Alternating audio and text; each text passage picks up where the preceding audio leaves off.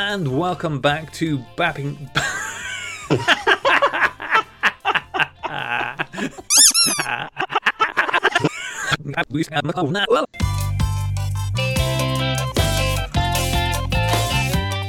Hello and welcome to Backing Paper. This is episode 27 of the most professionally produced podcast on the internet. It's me, Graham, and here with me is my super professional co-host, Rach. Rachel, how are you? Hi, Graham. I'm good. Yep, managed to hold in the giggles. Excellent. Yeah, not too bad, thank you. I'm looking forward to having a chat with you today, going through all the emails and things, and yeah, exciting stuff. I'm very excited about what we might be up to when we record tomorrow for this week's show as well. That's very exciting. Yes, we will come on to that later. We'll tease that a bit more later, but I am also quite excited about that. I just want to make you super jealous, Rach. You were talking about your cold tea shortly before we recorded. I just got been given a nice cup of hot tea. Damn it. I know. Hashtag winning. We have got a lot of great emails this week. But before we get on to that, Rach, what have you been up to this week? Because you're working on your dark room and it's very exciting. I know. So I know that you're kind of halfway through, nearly finished yours, but just waiting on electrics, I think. Yes.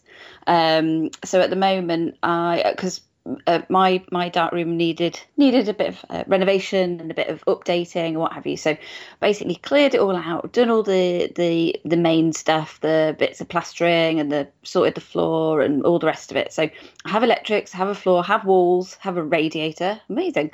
So yeah, all good. And I'm slowly, very, very slowly in the midst of trying to bring everything back in, and I'm being really brutal about it. I'm very not like me, but everything that comes back in either has to spark joy or give me some, definitely be something that I absolutely use.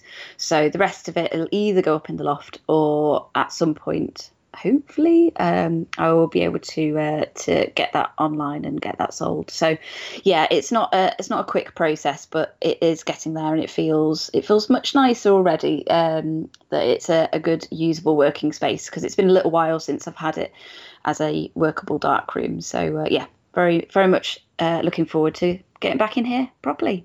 Oh, that's really cool. Having been in your dark room in the past, it was well stuffed. I think it's fairly safe to say, a little overcrowded, and it's one. It's nice, especially as the dark room can be quite a zen space to be in. If you're doing any printing or stuff, it can be a very relaxing, tranquil place, but not if you're constantly running the risk of breaking your neck or perhaps catching a camera strap and pulling a heavy lump of metal onto your head. That makes it less zen. Exactly. And you're right, it should be a nice kind of like calm space where you can feel happy and excited about being in there for a while, just sort of enjoying the process. So I'm looking forward to getting back into being able to enjoy that process, rather than feeling like, oh gosh, I'm dashing in to do something and then dashing back out again. Actually spend a little bit of time in here will be really nice. Yes, exactly. And get in there and do some art. That sounds good to me. I've been mostly busy in my own garden this week, as well as everybody else's garden. Lovely. But it was, I don't know if I mentioned this. It's actually quite a secret. It was actually my birthday last week. I didn't want to make a big deal out of it. But it was actually, and I didn't get much in the way of photography stuff. But the one thing I did get, and it turned up yesterday, and I've already shared a picture of this on Twitter. It's an interesting photo. What do you mean? That seems like a backhanded compliment. In fact, it doesn't even seem like a compliment. I got a cape. Now, the people selling it claim that it's a dark cloth. I got it from Wandering Earth. I can't remember what it is now. Anyway, I'll try and find out. But from Sinead, my lovely better half and bringer of tea, she got me this dark cloth, which is great, because the dark cloth I've been using was tiny and a disaster and had a really big hole right in the middle of it. I don't know why. So this is great. But it is also a really cool cape, because it's quite the elasticated thing. And I mean, you've seen the picture, Rach. You've got to admit, I looked pretty cool in it, didn't I? Is that a rhetorical question? Let's move on from that. Okay. I just want to say that, like, given the fact that I know that large format is becoming quite popular, and I'm sure quite a lot of people have got these dark cloths. How come I'm not seeing more people with capes or at least, there should be pictures of people wearing these as capes. I want to put the call out now. If you have a dark cloth, I want to see a picture of you wearing it as a cape. I want to see Alex Purcell has got a red cape. I want to see him looking like Superman at the very least. So I want to see more of these, please. More people wearing capes. It's great. Good fun. Okay, let's get on to these emails then, seeing as you do not seem to be sold on me looking like a cool superhero. The first email is from Paul Friday. Paul writes in, "Dear Seabreams, I just couldn't let it lie. The comment on the last show about the difficulty of focusing a scale focusing camera. Why not make a business card rangefinder?" I don't know what this is, Rach, do you? No. Okay, I'm excited to hear. Yeah. There is an article at photo.net called How to Make a Rangefinder for Minox Cameras. Basically, take a bit of card, stand at a series of measured distances from an object, do the switching eyes thing, and mark the card. I'm not sure what the switching eye thing is. These instructions, I'm hoping the instructions on photo.net are a little bit more accurate. Does it mean open one eye, open the other eye, and work out the bit where they cross, perhaps?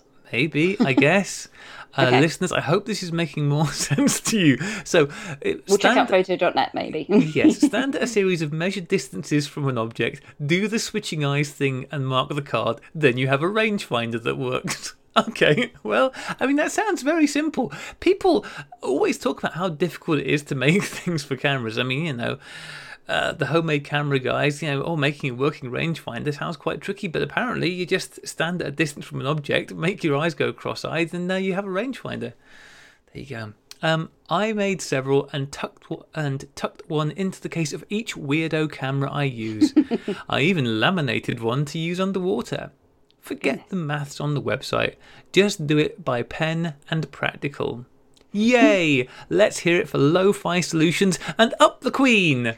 Right up the Queen. From Paul. Thank you very much, Paul. I will try and find the particular article that Paul is talking about and put a link into it and hope that the article is perhaps a little bit more illuminating than Paul's discussion. But it does sound very good, like the idea of having a piece of card that you can just hold in front of you and use to judge distances. That sounds pretty useful. Yeah, a little rangefinder guide, basically, I think, is what you're making with your different marks at different distances to help you make sure that they're in focus. It can be challenging otherwise. Yeah, you have to try and work out how many trees laying down would create that distance. And oh yeah, how many trees laying down? The international standard of measurement, a tree laying down. Brilliant. I'm glad you're not in charge of measurements, Rach. You'd be in big trouble otherwise. Do you want to take this next one, Rach, from John Whitmore at The Dark Shed? Absolutely. So John has emailed in to say, "Hello, Sunners. How's it going? Thanks for the mention on backing paper this week. Just thought I'd fill you and the listeners in on more details. So, homemade developers. I started looking into these because I wanted to see if there was a way to reduce contrast with the Ilford Direct Positive paper other than just pre-flashing. With a copy of the Darkroom Cookbook and a selection of raw materials, I have so far mixed up 5 low-contrast paper developers. I had moderate success with the DPP, but with the recipes I made, the blacks turned into muddy grey, so going to try out some different dilutions. I was amazed at the difference compared to my usual Ilford multigrade developer for standard RC and FB paper though, and not just contrast. One of them produces a lovely warm tone. I have very limited understanding of what the various elements do, but I'm hoping to experiment with this even further. Sounds very exciting.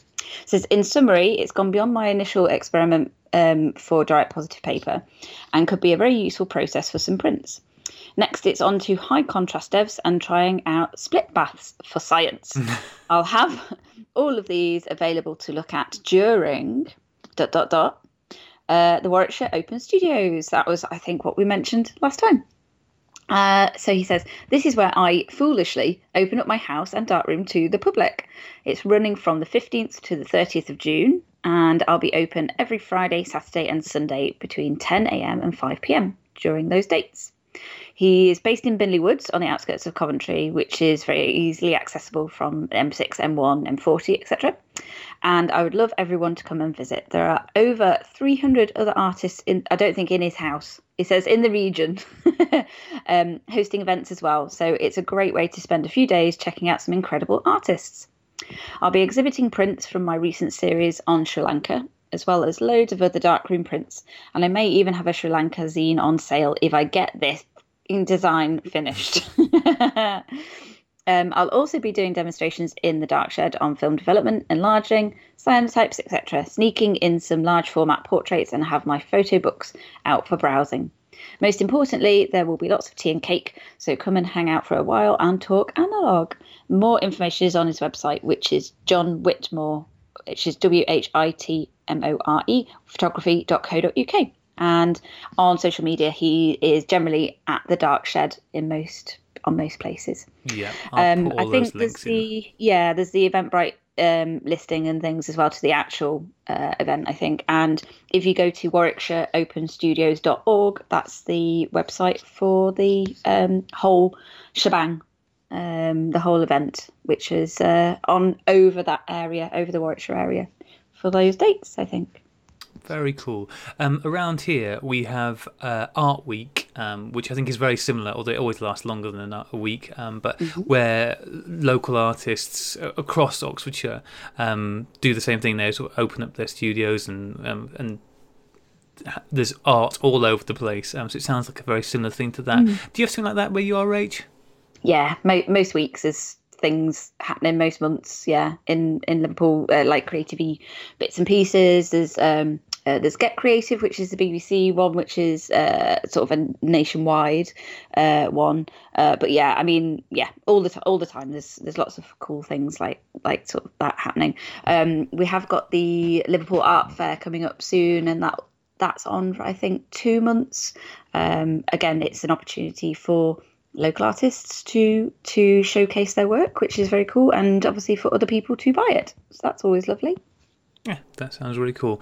Support local, support independent. Yes. Yeah, absolutely. I am. Well, we were talking before. We are both sincerely hoping to get up to see John's work and down. Well, across. Up for me, across for you.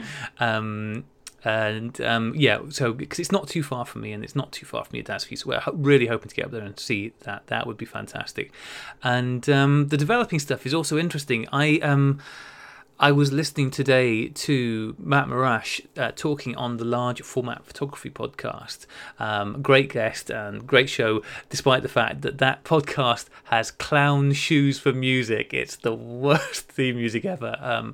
And if you think I'm being mean behind their backs, please just know I've told them very much directly what clown shoes their music is. But Matt was a great guest, and he was talking a lot about developers. And it was interesting because I've never really thought about the relationships. I mean, the film developers develop the film. That's kind of the beginning and the end, as my understanding. But he was talking about the fact that when you're planning your exposure, that's when you're shooting, you're deciding on the exposure, but it's the choices you make when you're developing affect the contrast more. So that was really interesting. So obviously what John's doing is looking at different ways of, in the case of the direct positive paper, which is very contrasty, trying to dial that back. But yeah, that's super cool. The idea of mixing stuff up at home, and I've got the Darkroom cookbook. I haven't looked at it for years, but I might have to dig that out.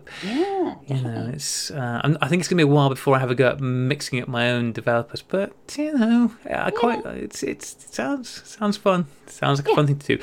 I know I've asked this before, Rach. Caffeinol. Have you mucked around with Caffeinol? Oh yes, of course you have. Because yeah. I think that's the first step for me. Is that a nice, easy one to have a go at making yourself? Yes. Yeah, definitely. It's lots of fun, and there's again, there's lots of subtle variations in which ones you use. There are people who are diehard fans of one particular recipe or another, and then there are other people like myself who flip from one to the other and just try various things out, and again, the idea is, I think, that you'll get different tones, different looks and things, but it's a nice, easy way to start. So I'd say, yeah, definitely. After having had a go and enjoying the cyanotype side of things so much, I think that would be a really good one for you to try. And I just thought I found Cinestill's DF96 just like magical monobath. Obviously, Yeah. there are other monobaths as well, but that was the one that I'd tried. And that was the first monobath I'd ever had to go with, and I just thought, what? This is just amazing. You know, the magic of that was very cool. Chuck it in, done. Yeah. Yeah. So you know, they all have their pros and cons, obviously. And I found with that.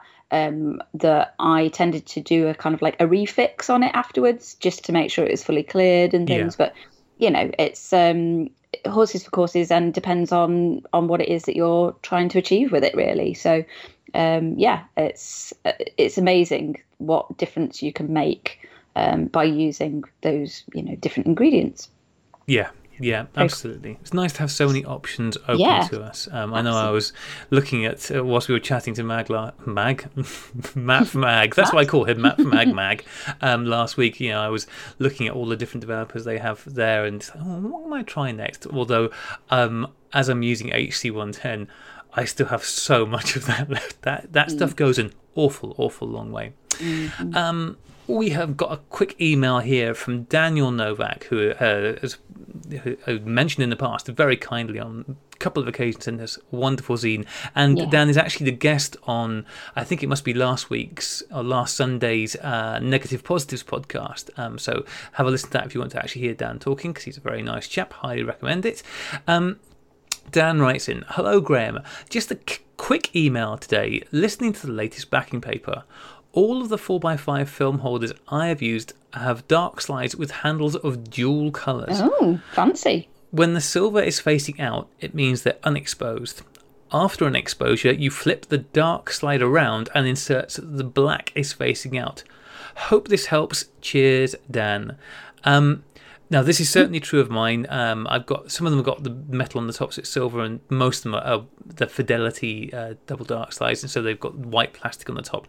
So I did know this. I'm going to have a look, because I don't know what mine are. Hang on. Yeah, you go and have a look. So anyway, listen, I did know this, and have always been working with this in mind, so that when I load up my film, you put the dark slides back in with the white side facing out.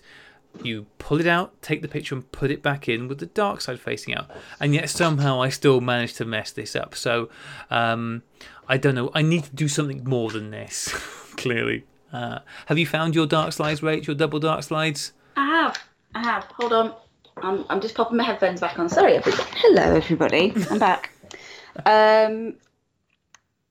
Yes, he's right. I've never even looked at that. I've never even noticed that it's silver on one side and black on the other. How have you managed to not double expose yours in the past then? I'm just careful. Brilliant. You just know. Yeah.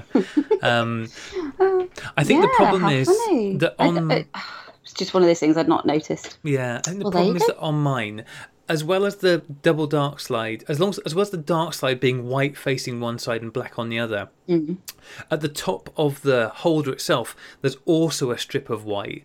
So I probably picked it out, saw that white, went, oh, this one's fine, and stuck it in. So I think I need to put some other colours on things just to make it more, just some little coloured stickers to make it even more obvious. But I just use a bit of masking tape, you know. So what I tend to do is just label them up and then cross them off when I've shot them. Gotcha. Know? So just with the Sharpie or whatever. So yeah, I hadn't even noticed the black and silver thing, because I just add a tiny little strip of masking tape with a number, and then when I've shot that one, just cross it through, and then I know that I've shot it, so that I don't end up double exposing. But that's very cool. Good to know, especially if and it doesn't fall off like masking tape could, I suppose. Yeah. Still, both good tips. Putting a line through something when you shot it, and that's a good tip. Do you want to take this next one, Rach? So next one is from Emily Zoo. Says, "Hello, sirs. I got your name and address from the internet and know you are one of the largest camera company, which is within the scope of our business. Taking this opportunity, we introduce my factory as one of the manufacturers of silica gel. How would I pronounce that? Oh, okay. In Dongguan province, China. We export a large quantity to Europe, Thailand, and other Asian countries. So to us for now. Deal to high quality and reasonable price. Should you have interest in the items, kindly let us know. Thanks. Looking forward to your reply. Thank you very much, Emily. Yeah, thanks, Emily. I mean, we are one of the largest camera companies. It's nice that it's been spotted, isn't it, Rach? Absolutely. Absolutely. So, what do you think? Should we buy a few metric tons of silica gel? I actually just threw 6 of them out today. Oh, you need some more then. We could spend all that sweet coffee clearly. money on silica gel, couldn't we? Yes, baby, baby. Okay. We got one last email here. This is going to be a short show this week, Rach. We're going to do it. We're going to do it. We're definitely. Depends on how many more silica gel emails you've chucked in there that I didn't know about. Okay. This last email is from Matt Murray. Matt writes in, "G'day sunbeams. Greetings from sunny Brisbane, where the weather has turned autumnal. Temperatures in the morning plummet to a bone-rattling 12 degrees Celsius, which has meant that I've had to wear a hoodie every morning as I stand by the postbox, patiently waiting for my Sunny 16 stickers and my 50p Analog Wonderland voucher, which I'm certain will arrive any day now." Okay, I think we have to address this point by point. First off, Matt has now received his Analog Wonderland voucher, and it was not 50p. He has, and the reason he hadn't was entirely down to me just being disorganised. And I finally got around to getting in touch and said, "Paul, okay, what do I need to do to sort out a gift voucher?" And Paul, very kindly and without any prompting, said, "Well, how about we sponsor this for you? We would love to do this." So Matt has now got his voucher from Analog Wonderland, very much thanks to Analog Wonderland and courtesy of them. They sponsored this. Awesome. So yeah, thank you very much, Paul. Because it's their birthday this week. So happy birthday! Happy birthday. They celebrated their first year's birthday on Saturday. It was yesterday, wasn't it, Rach? It was, yeah, and all week they've been doing various different things and putting sort of like exciting discounts and promotions and all sorts of things out there. And actually, just before we came on air, I sent Paul just a quick message directly just to say, you know, happy first birthday, obviously from myself and from us. And you know, it's amazing what they've managed to achieve in that year. And I think just in general, we're all pretty. You know, we all enjoy having them around as a you know, an opportunity for buying more film, for talking about, you know, education, for all sorts of awesome stuff that they've taken part in, including obviously sponsoring Cheap Shots Challenge when they didn't know they were going to have to. So you know, and it was a real delight and pleasure to meet Paul and Mary, of course, for the first time in person at the photography show this year. So it's there's something really special that should be celebrated around these kinds of milestones, I think. So I'm ever so pleased to see how well it's all gone so far, and I just wanted to say, yeah, well done, and yeah, we look forward to the next 12 months of even more fabulous adventures. Yeah, absolutely, and you know, it was great. They did have quite a few things that were happening this week. They sort of had the launch of the Lomography Berlin film available. Mm-hmm. Looks lovely. Yeah, they've started doing some bulk film for the first time, including washi bulk film, which is really cool. I didn't see that one. That's cool. Yep. Yeah. They had the new shipment of FPP stuff come in, including some of the Fukatsu 110 film, which is the new hotness over on the FPP store. So I'm really excited that they've got Fukatsu 110 in this country. They do a lovely katsu curry down the road. There you go. It's almost exactly the same. They've also had a new film from Cat Labs I saw this week. Mm-hmm. So yeah, just great, just fantastic. And yesterday, this unfortunately news is of no use to me, but yesterday they were doing £1 shipping as well, which was fantastic. So I absolutely took advantage of the fact they had the new FPP shipment in and got my C41 kit ordered promptly because I missed out on them last time. So I'm really looking forward to giving that a go. And I picked up, what else did I order? I ordered some Bergère. I bought a roll of Bergère film to try out, and some Lomo 800 120 film as well, because you can never have too much high-speed colour film. So that sounds great, Matt. So yeah, great news for them. Also, whilst we're on the subject of new films and birthdays, had an email recently from the guys at Yodica, because it's coming up to their first birthday as well, on the 10th of June, I think it is. It's their first birthday, and I think they have got some new films coming as well. There's no more information regarding that. They just said we've got a new film coming on the 10th because it'll be our first birthday, so we'll keep an eye out for that. But it will be available from places like Analog Wonderland and afterwards other resellers. So I know in the States, the FPP carried the Yodica films. So if you've been enjoying their fantastic colour shifted films, there is another one joining the roster very soon. So that's very cool to hear as well. It's great to see those guys going from strength to strength as well. Really awesome. Absolutely. That's really cool. We were on Matt's email, weren't they? Okay, let's carry on with this. Oh, God. Here's a sentence for you. It saddened me to hear that Grey's mail sack was a bit light. So after feeding the Wallaroos, I thought I'd sit down with a flat white and a pint of iced Vovos and fill the Sunny 16 sack with some Aussie goodness. What the heck's an iced Vovo? I don't know. Let's maybe best less. Yeah, exactly. As a mystery. Okay. Yes. Before I begin with a few film photography related points and questions, I promise that this email will not contain a shoehorned plug for Matt Loves Cameras, the best new film photography podcast hosted by someone who owns a Dalmatian. Well, I'm very glad it won't contain that shoehorned plug. Point 1. Still have not recovered from seeing Graham half naked in a recent Sunny 16 social media post. I was going to say, was this your aforementioned cape one? But it wasn't. No. You've starred half naked a couple of times recently. Oh, no, that one wasn't naked, was it? No, it was not. No. I mean, if people I thought want you were a just picture of wearing me a cape. half naked in a cape. Bye, listeners.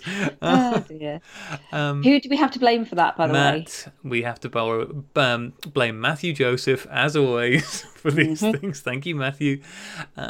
I showed Marshall Dalmatian, and he made a strange primal howl and ran away and hid in the garden. Thank you. Yeah. I was going to let you know a few weeks ago that May the 4th, as well as being Star Wars Day, is also Naked Gardening Day. In the end, I decided to keep it quiet. Given your recent social media post, this was a sound decision. Point 2. In a recent episode, you blamed the lovely Matt Jones in Thailand for pranking Matthew Joseph, re the April Fool's podcast prank, when it was actually me. I can see why you made the error. We are both Matts. We are both, as we say in the Aussie vernacular, good-looking roosters. And we are both taking part in the Frugal Film Challenge. To be honest, I think the confusion was because Jeremy referred to you as Matt Jones. And there are so many Matts, and so many of them. So we've got Matt, and Matt from Australia. They're not very inventive with their names out there. Anyway, point 3. Speaking of Matthew Joseph, I finally got around to finishing off my role for the Neg Positives double exposure role, and I express posted it down to Melbourne. As well as the roll of film, I also sent Matthew a poorly lit, ill-composed Instax-wide photo of Marshall Dalmatian. After it arrived, Matthew sent me a photo of it on his fridge. I'm sure he will treasure it always. Aww. Poorly lit and ill-composed are two adjectives that could also be applied to my shots on the double exposure roll. Matthew and I then discussed the latest episode of Sunny 16 featuring AG Photographic, an episode that he thoroughly enjoyed by the sounds of it.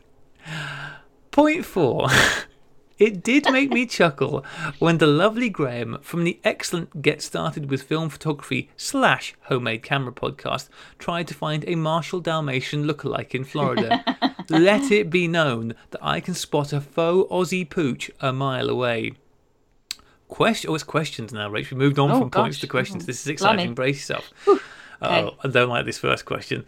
Question 1. How are the Sunny 16 Dream Team coming along with their double expo challenge role? It's a good question.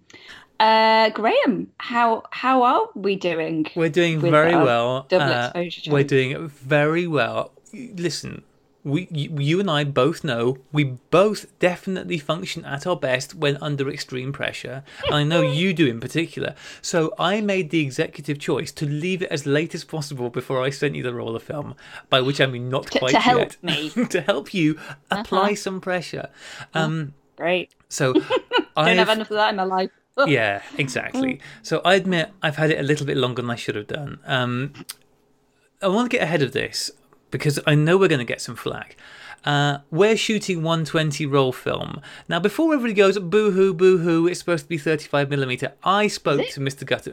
Don't worry, I cleared it with the man at the top.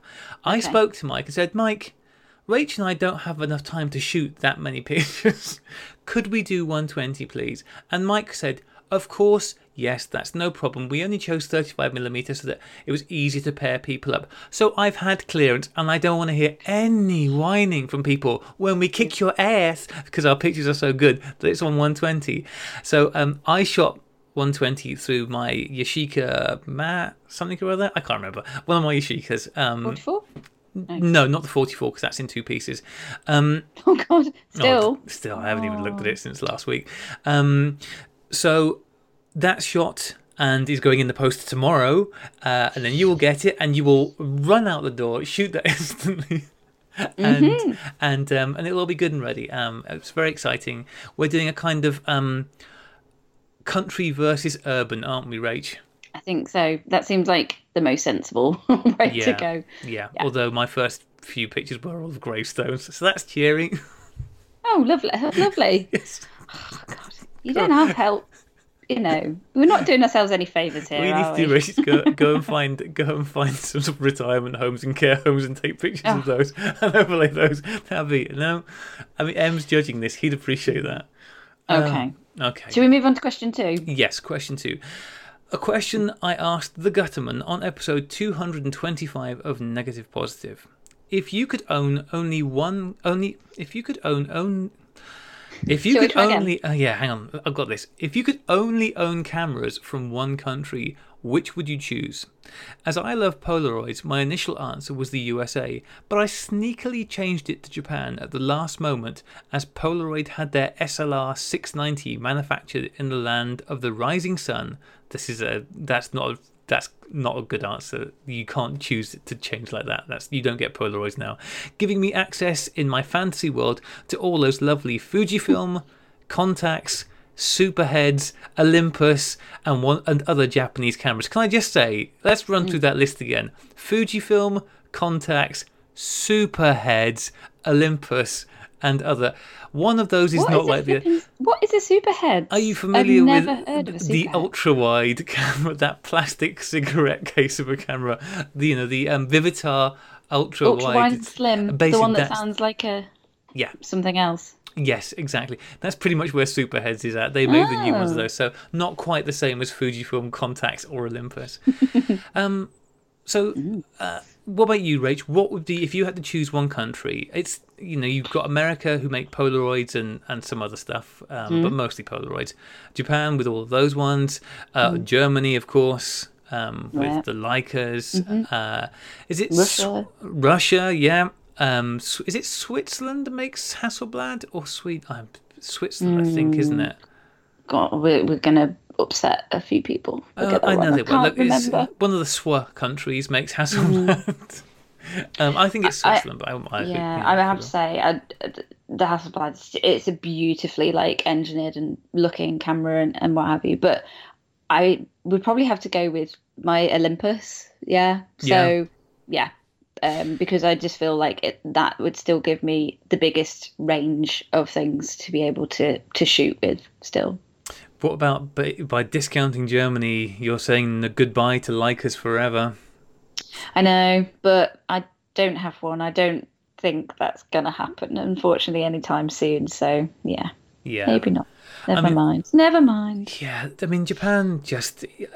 There's Fuji, Olympus, Pentax, Canon, Nikon. Yeah, exactly. There's a Pentax in there as well, which is my first one that I got coming back to film, and it was one that I shot on when I was at college. So yeah, in terms of cameras that I've used and loved and use now, yeah, I suppose it looks like it's going to be Japan. Yeah, I think it's pretty hard to argue. Although I'm sure, obviously, people who are big fans of Leica would very easily argue with it. But there's just so many amazing cameras that came out of Japan. It's not really much of a competition, and we don't need Polaroids because we've got Instax, so that's all right. Maybe. Oh, well, there we go. Yes, so Is that the end of the mailbag this week? That is the end of the mailbag for this week. Yeah, so again, thank you very much, everybody's emailed in. Keep them coming in, otherwise we will end up with a short show one week. Not this week, but it's going to be a shorter show this week, so that's something pretty special for everyone. We had some mail this week, didn't we, Rach? We did. Super exciting, and I've just realised I've just put my my box that contains my dark slides in, or my film holders on top of it. So hold on one second, I'm going to move that out of the way. Ready? Okay, sound effects. I had this beautiful cyanotypes through the post from the amazing Neil Piper, and I believe that yourself and Aid also received these prints. Yeah, we did. And it's a lovely picture. It's a lovely family photo, isn't it, Rach? It really is. So it's the photo of the three of us on my feature stand at the photography show where I was delivering the cyanotype workshops and things, demos and pop-ups, and the presentation that Rose Teamby did with me as well. And it's a lovely photo that Neil obviously took of us at the time. You have so many badges. I hadn't actually realised how many badges you've got on your camera strap, but you're pretty much weighed down by the camera badges, by the badges on the camera strap. And obviously, so we've got Aid and we've got Graham and there's me in the front. Yeah. And he also sent me one that I really love that I'm using now as my headshot occasionally when people ask for it for projects and things. He took this lovely photo of me where I don't look like a proper weirdo for a change. just a fake weirdo. Yeah, just a normal kind of, my kind of weirdo. But yeah, I've got my my goggles on and what have you. I really like that because I'm actually just sort of like smiling. I love the fact that's it. As I'm not looking like a proper weirdo, so I'm there. I've got my goggles on and like a normal person. Yeah, well, yeah, exactly. My kind of normal is not everybody else's kind of normal, but that's okay. We're all mad here, as they say. Yeah, exactly. No, thank you very much, Neil. They were lovely. I did have a go myself this week, actually. I forgot to mention this because it was early in the week, I think it was, at doing some direct contact prints on cyanotypes. I did a couple of those at the very beginning of the week, and that was good fun. The reason I haven't done any more since then is because the negatives that I've got to work with are not great at the moment. So didn't have enough density. Is that what you were finding? Yeah, and also I think the subject matter just didn't suit very well. They weren't very contrasty. But it was fun having a go with them, and I've got a load more film to develop, which I will do either tonight or tomorrow night to see. But yes, it certainly made me think, which again I haven't really thought about before, of shooting with the print in mind at the end. So, okay, this is why people talk about this, because it actually has consequences when you're not just scanning things in. But it was so easy to do for anybody who is shooting 4x5 or even medium format. Making prints on cyanotype, making contact prints is so easy, and it's just a lovely way to have a thing at the end of it. Yeah, absolutely. I love that whole process that actually you don't, because obviously you don't need a dark room for that. If you've got your negatives, then you can create your positives from it.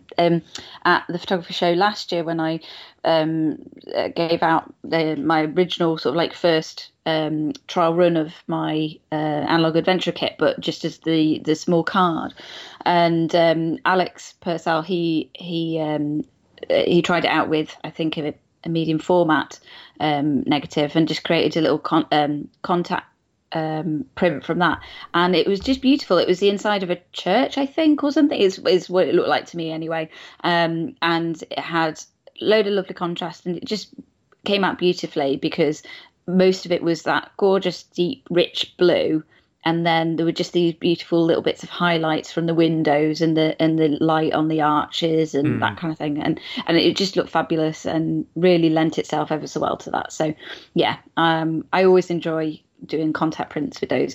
I'm actually making some up at the moment ready for the exhibition exhibition at the Hornby Library, which is part of the Liverpool Central Library. So that's going to be for the Women in Science and Creativity exhibition, which is now going to launch on the 31st of May. So that's what I've been up to this week. Been dead busy with that, being in talking to the curator and what have you. So I'm making some contact prints to go alongside other like photograms and things that I'll have as part of that exhibition in the case and stuff. So I'm really pleased to hear that you've started doing those, as well as all the amazing all the amazing photograms that you've been busy creating, Graham. Okay, such good fun. I even had a go at doing some staining. So one of the prints, I bleached it back. So so bleaching it back was because to bleach it back, all you need is some bicarbonate of soda, which was in the kitchen cupboards.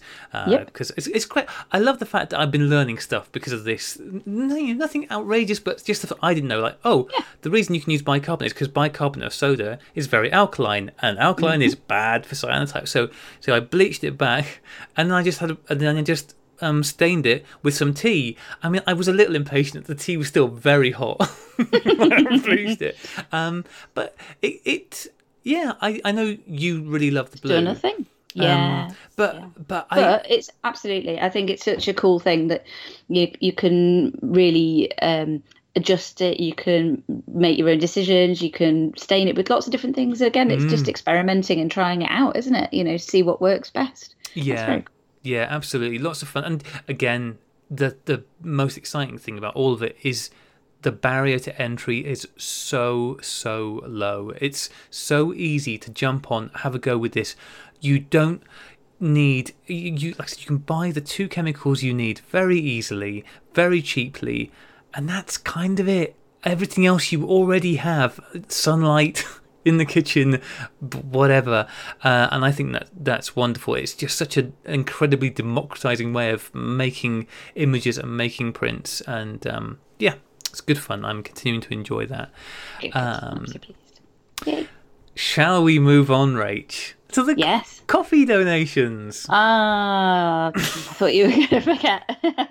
Not that we would forget that people have donated to us, but I thought you might forget to do the true facts, was it? Is that how you put it? You make it sound like that's not a thing, Rich. No, of course I don't forget. I get the emails come through every week. I get the emails come through from our team of researchers that's what we're spending all the coffee money on, is paying this team of with hindsight, it's probably not the most effective way of using the money, but we're paying this team of researchers to dig up these facts, which has been emailed to me. Hang on a second, and I print them out, obviously, because I have to have them on paper. Yeah, are you ready? So all of these people, a huge thank you this week. Okay, take it away. Absolutely. As always, a massive thank you in all seriousness, we do super appreciate it. So thank you very much. So we have 6 million P man, who's Ed Worthington. Ed Worthington spent his early 20s as the accordion player for the synth-pop polka fusion band The Electric Fidgets, where he earned the nickname Squeezy Ed. I love it. Christoph. As well as loving photography, Christoph is also a keen papier-mâché artiste. I'm never quite sure how to say that word. Papier-mâché artiste? Papier-mâché. There you go. And has in the past created scale models of the Arc de Triomphe, the International Space Station, and the Batcave using nothing more than soggy loo roll. Malcolm Myers. Malcolm Myers has been so inspired by the newest phones with fancy folding screens that he is working hard to bring this innovative technology to more things, including pencils, guitars, and baguettes. In case you need a folding guitar and a folding baguette. Well, yeah, you never know. You never know. Never know. David Allen.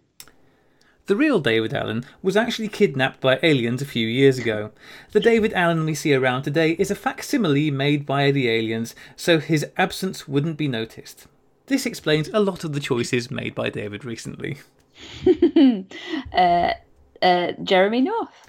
Jeremy North is held in high esteem as one of the most well-respected judges of guinea pigs in the country, and has been responsible for selecting the winner of the Cutest Lil Guinea Pig of the Year award since 2012. Is it Lil with a Oh yeah, Apostrophe. yeah. Obviously, Okay, good. yeah. Just checking, just checking.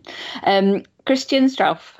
Now, Christian Strauff, he actually asked, I don't know whether the listeners recall, but a few weeks ago, Christian got in touch with his own true fact about me and the fact that I've been doing a lot of research into the Great Tea Grain Conspiracy, which is the conspiracy where I have discovered that it's called tea grain because actually the best way of developing these films is in tea, not in coffee. And he wanted an update on this fact that he provided for me. I have been doing more digging, and I've realised that Kodak is not the only one that is covertly signalling how to best develop their films. Ilford is also at it. HP5 Plus is actually the best way of developing that. Is with 5 teaspoons of HP sauce. Plus some tea, there's always tea. FP4 plus 4 teaspoons of fresh Pinot Noir. It's very important it's fresh, which is why there's the F at the beginning of it. And on the Fuji front, C200, that's actually short for Cheese 200, which can be developed by rubbing the film 200 times against some fresh cheddar. Wensleydale. Love a bit of Wensleydale. With if you're using a cheese like Wensleydale, only 100 rubs will do it. So, okay, good. For push processing. Push processing. Oh gosh. I hope that helps, Christian. Andrew Bartram. Having realised that the slow nature of both large format photography and pinhole photography wasn't helping his fitness levels, Andrew was taken to attending the local pole dancing classes on a Monday evening. And during his sabbatical next year, he plans to earn some spending money putting on a show at the local pub under the pseudonym Bears It All Bartram. Talking about people on poles, there were it was Eurovision last night. Okay. And Australia's entry for the Eurovision Song Contest saw 3 women on poles, and it was amazing. I mean, stage presence and performance. I was most intrigued and interested in that. It was intense. So there you go, Andrew. If you need any tips, that is where I would direct you to. Yeah. I mean, it seems like a great. There's a lot of exercise value in that. It's a real workout for your core, isn't it? Those guys are incredible athletes. So I mean, I expect to see Andrew's physique looking. Just picture Andrew Bartram working on a pole. Don't go and have a lie down in a dark room, try and recover. Who else have we got? We've got Dan N. Is that Dan Novak? That is indeed Dan Novak, previous writer and a ghost guest host on Negative Positives, also ghost. That isn't a fact. He's not a ghost. Dan Novak, here we go. Dan Novak is in fact a space explorer from the 26th century, so obviously not a ghost, who fell through a wormhole and ended up back in the 21st century. I mean, of course he is. He's called Dan Novak. He uses unbelievably long and far-reaching trips with his family as cover for his continued search for a way back home. Aww. Yeah, it's kind of sad, really, when you think about it. But he's got his family, so. I see. Good. We have, last but not least, Krista Brandt. Krista Brandt was so outraged by the recent revelation that dogs might be a bit thick that he has decided to set up a private university just for dogs, teaching subjects as diverse as the physics of ball catching, the morality of biting postmen, and, of course, the big question, trying to answer, who is a good dog? Our friends actually have a guide dog. They did the puppy training and the guide dog training and what have you, and went all through the whole process. It's very, very involved. There's enormous binders of things that you have to learn and what have you. If you're training and teaching a guide dog puppy, but eventually they actually go to university and then they have a graduation ceremony. So there you go. Do they throw doggy hats in the air? Little miniature doggy hats. Yeah, so cute. And then have your little graduation photo taken with them. I want to see a picture of dogs throwing little doggy mortarboards in the air more than possibly anything else in the whole wide world now. That would make me so very happy. Well, maybe the internet will provide it. Thank you for that fact, Rachel. That's a great fact. See, all of these facts are basically true. That is about it for this week. Was it a short show? It was a short show. It was a short... Hang on, let's have a quick time check. Time check. It was a nearly short show. By the time I've cut out the bits at the beginning where we messed it up, definitely be a short show. So the whole podcast. Yeah, exactly. We have got something fun planned for the Sunny 16 podcast this week, haven't we, Rach? We have. I'm very excited. I got a message from you, Graham, just before we started recording today about it. So, yeah, it's going to be something new and fun and interesting. And who knows what kind of car crash it's going to turn out to be. But stay tuned. Stay tuned. Yeah, exactly. We won't say too much more, and it may be an absolute disaster. But I want to say the thing that has partially, at least, inspired it is this fantastic book, which a very lovely person called Rachel Brewster gave me for my birthday. This book is called The Photographer's Playbook, and it is a lovely book full of advice and assignments from 307 different photographers from around the world. And there's just some incredible insight and ideas and suggestions in here. And I've only just started dipping into it, but it is a really lovely book. So thank you very much, Rachel. What a wonderful birthday present. And also, I would suggest that everybody looks out for this book, because there's just so much stuff in there. It was a recommendation, actually, because I didn't read it before I posted it to you. Before I wrapped it and posted it to you. It does look well thumbed. I mean, there's bookmarks. I hope right. not. I very carefully wrapped it. It was, don't. Because obviously I wanted to write a little inscription in the front. Do you write inscriptions in the front of books, Graham? To be honest, it's been a while since I gave a book to somebody where it would have been appropriate for me to write in it. But I love getting books. I think it's lovely when people do take time, and as you have, I think it makes it an awful lot more special to me. No, it was a recommendation actually from a lovely lady called Lisa, who is in the Awesome Female Photographers Facebook group that I set up. So I posted it as a question in the group, just asking for recommendations for photographic books, if there are any that people absolutely loved, which were their go-tos, which are the ones that they read over and over again and get inspiration from, and she mentioned that one, and I think actually a couple of other people also mentioned it or had it, and were just saying how fantastic it was, and I went and had a little look and thought, yeah, this is the kind of thing that somebody like yourself, Graham, would love, because, well, I hope you do, because it's got so many different projects or ideas, just sort of things that can be quick, things that could be longer term, all of that kind of stuff. So I just thought, I'm really excited to see what you make with it or where you'll go with it. So it was a great recommendation. I always like that kind of thing. It comes from one person and gets passed on through other people, and then who knows where it will take us in the end. So very cool. Yeah, absolutely. And I think it's a very different photographic book as well. It's completely different to anything else I've got. Some of it kind of assignments, do this, try this. Some of them are more just tips or ways of thinking about it. And I'll read a couple of bits from it just to give you an idea of.